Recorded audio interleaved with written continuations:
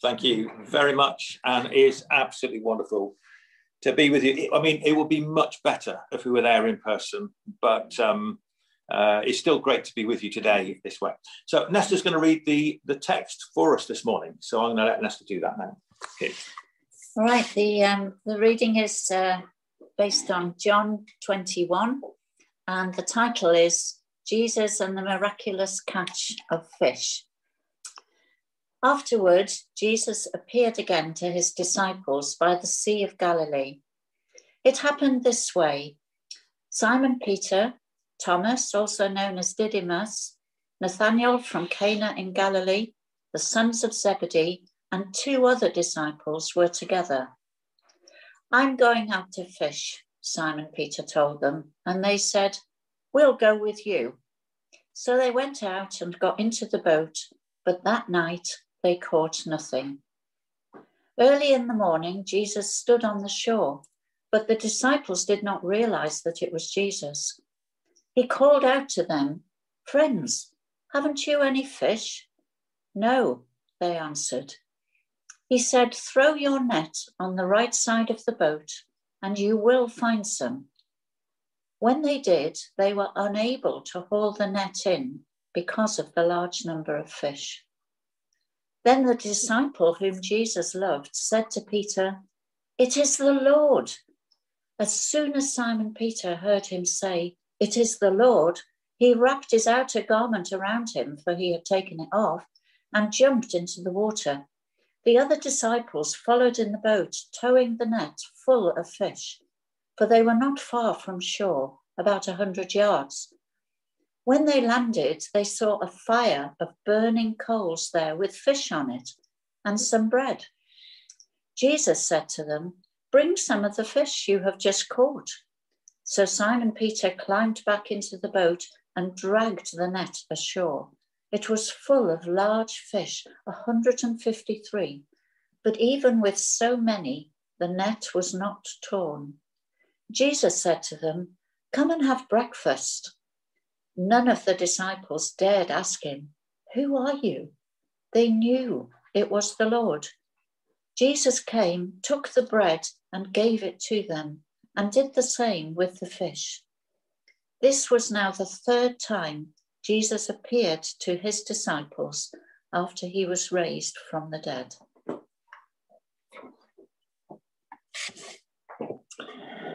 Great. So thank you, Nesta, for reading that to us.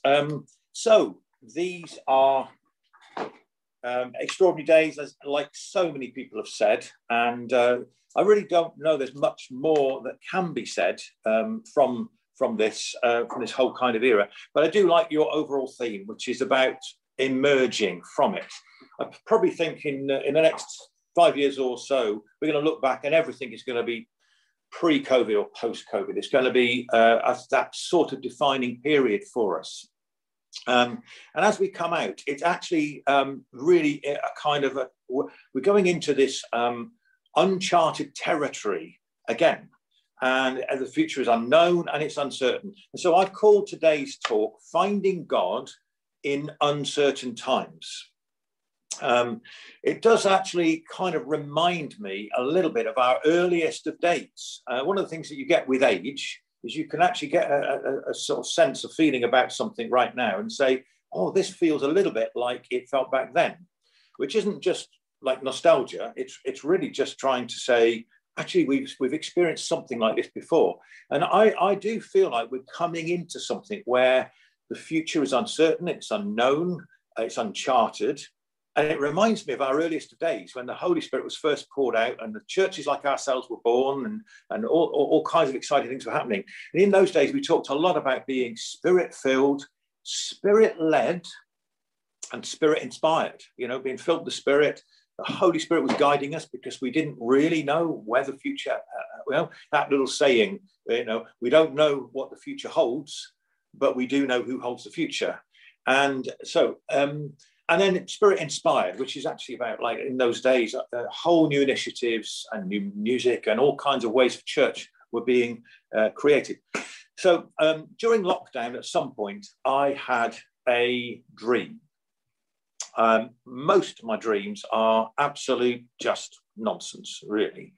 One particular dream, I woke up and I just felt, whoa, it wasn't so much it was a profound dream, but it was the feelings it invoked in me that made me think, gosh, it feels like something about God was speaking to me out of.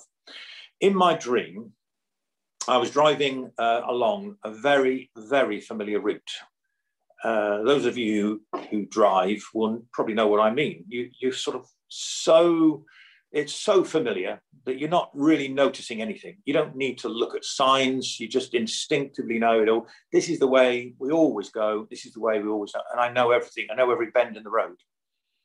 But as I came around the corner in this dream, suddenly there was this big sign that just said diversion. And I was turned off the familiar road. And here's the thing, that what I noticed in my dream was immediately all of my senses were sort of sharpened.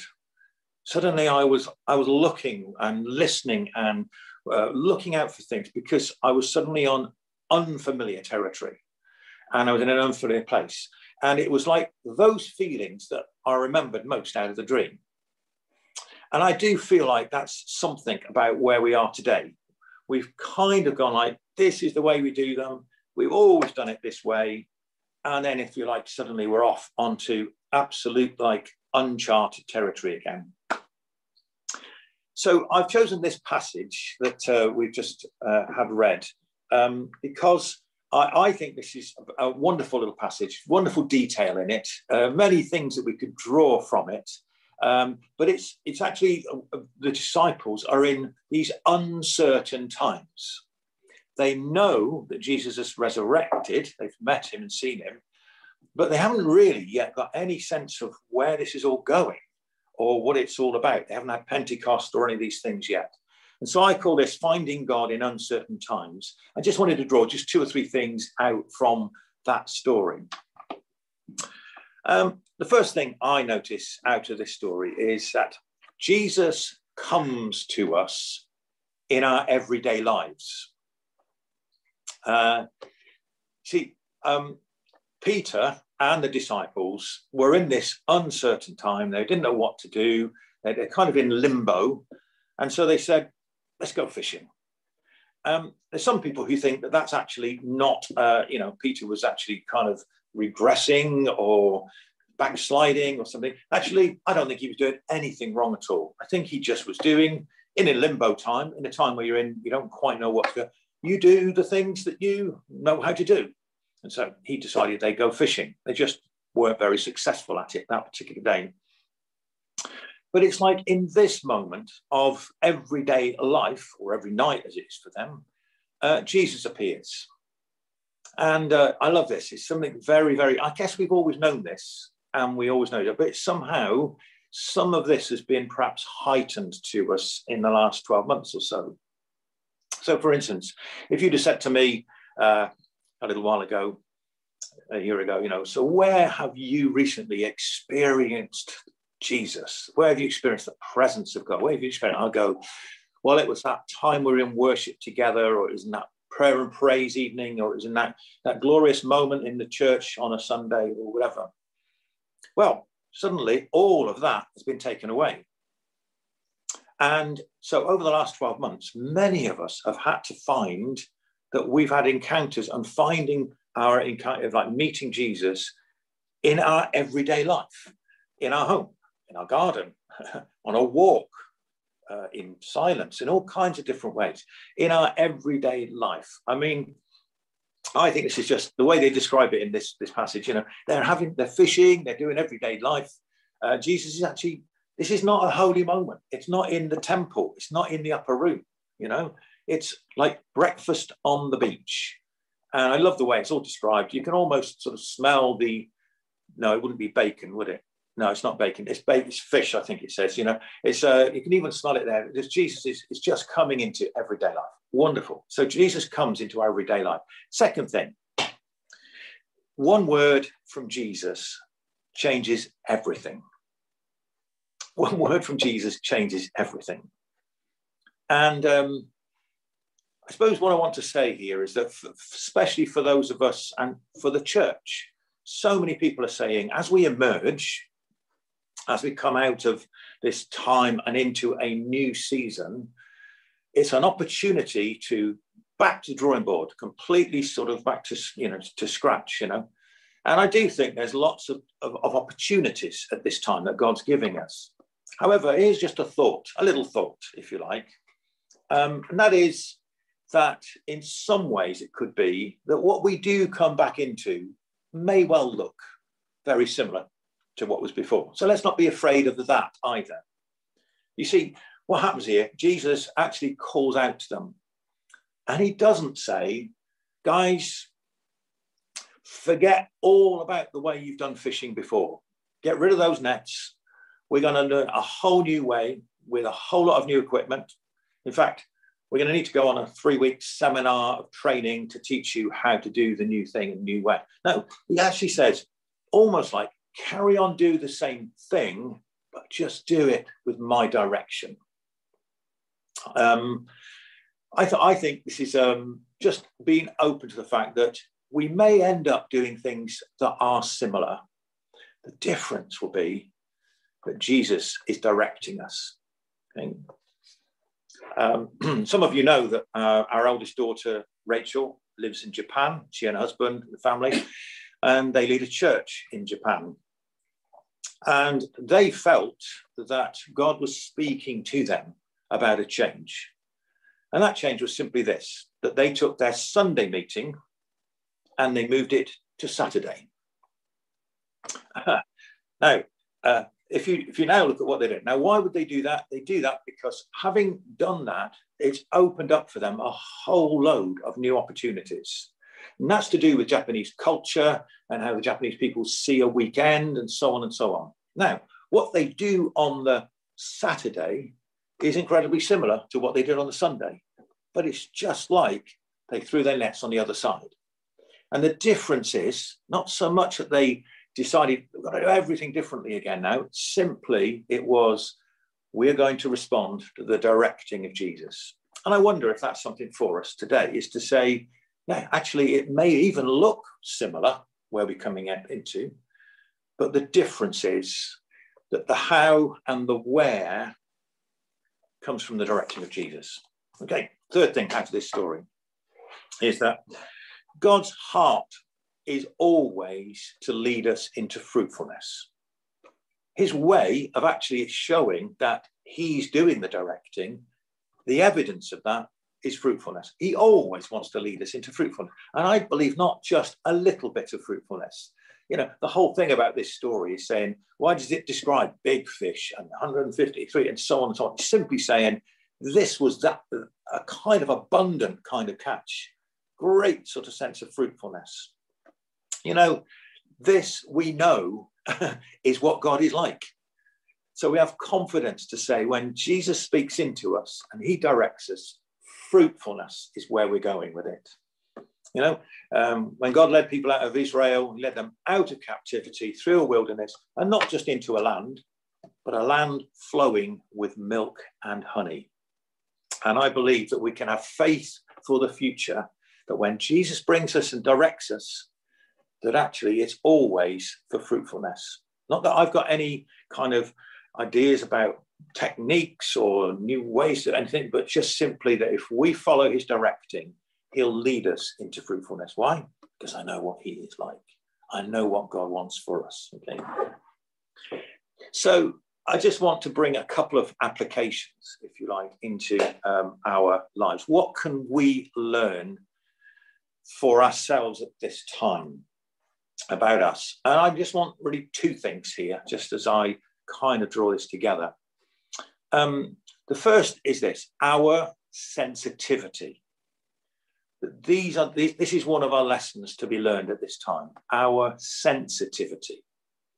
You see, when I talked about our earliest of days, I talked about being led by the Spirit. I just wonder if these days, in recent years, we've become so good at planning, scheduling, and dreaming, and strategizing, and so on, that whilst we would say, oh yeah, we still want to listen to the Spirit, I think what's happening today is that we need to be absolutely thrown onto the dependence on being led by the Spirit and led by the voice of the Lord. So just like in my dream, I think our senses need to be sharpened to listen and to hear. What is the word that Jesus is bringing to us? You know, one of the things I remember about those earliest days, well, we used to have a phrase called the word of the Lord.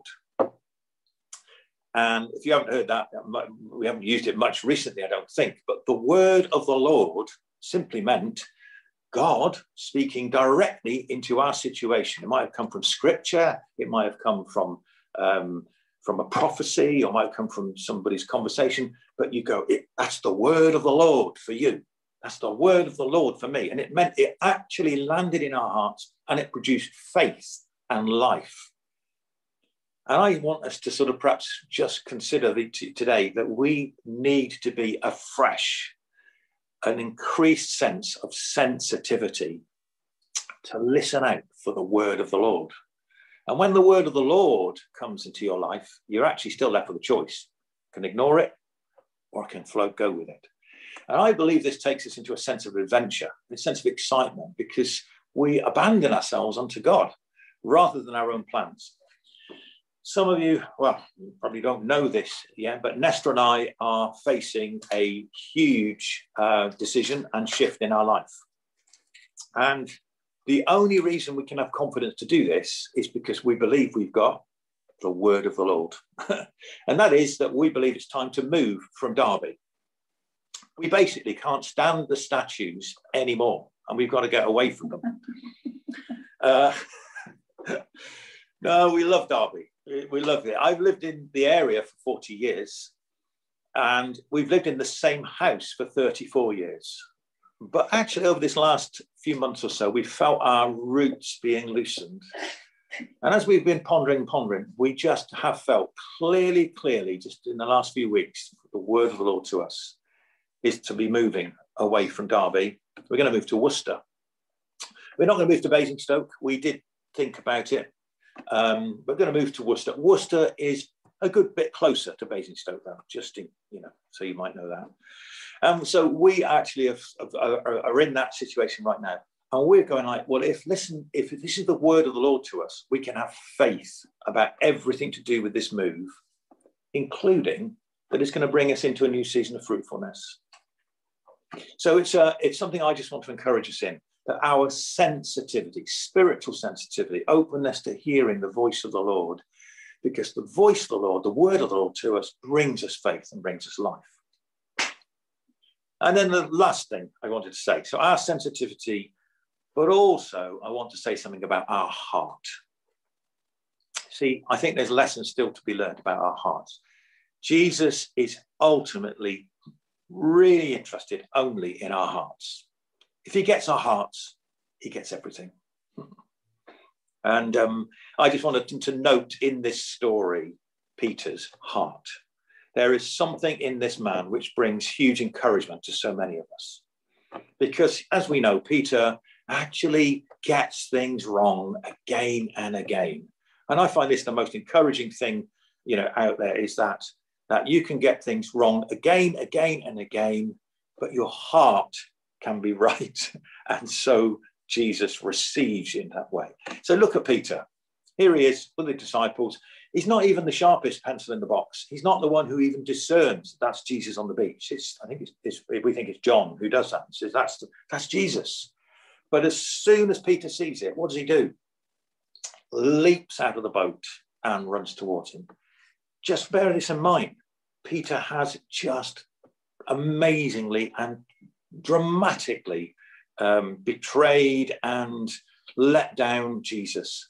He knows his failings, and for so many of us that would keep us in the boat, probably the back of the crowd and staying kind of around.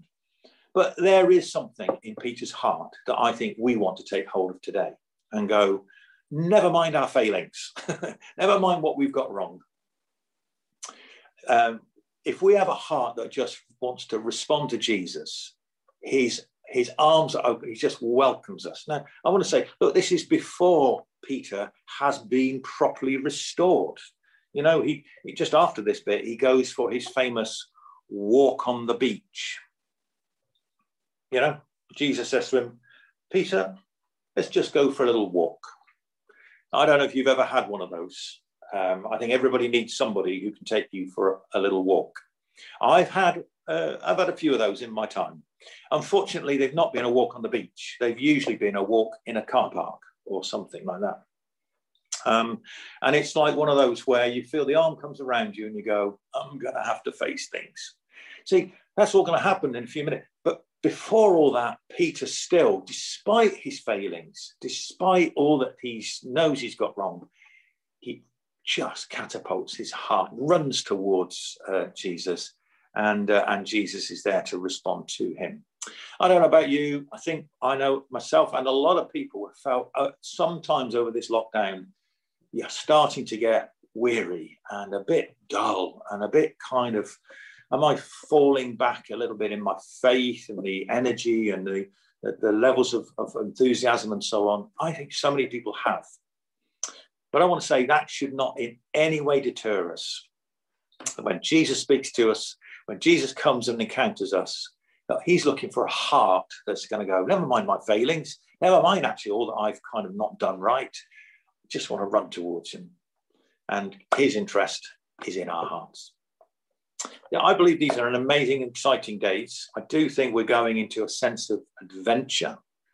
I do believe these are days that we need to be tuned in to listen and to respond, to hear the voice of the Lord and respond to that. It may not be dramatically different where we get to, but if it's directed and led by Jesus, by his Spirit, then he'll lead us into times of fruitfulness. Bless you all. Can I just pray for us as we conclude today? Heavenly Father, we just thank you so much that you still speak to us today. These are not days in which you are silent, but I thank you that through your word, through the prophetic, through all kinds of ways, Lord, you are speaking to us. Thank you that you're taking us off on a new sense of adventure. And I pray, Lord, that you'd help us tune our ears to you, Lord. Open our hearts to you, Lord. Let us open our hearts to hear whatever it is you might be saying to us in this new season. And we pray, Lord, that you would lead us out, not somehow limping out, but Lord, you lead us into times of fruitfulness. And I pray that over Hope Church, Lord, that these may be coming days of the nets being full, Lord, whatever that may mean, in all kinds of ways, and a sense of your fruitfulness in their lives. Pray your blessing on Hope Church in Jesus' name. Amen.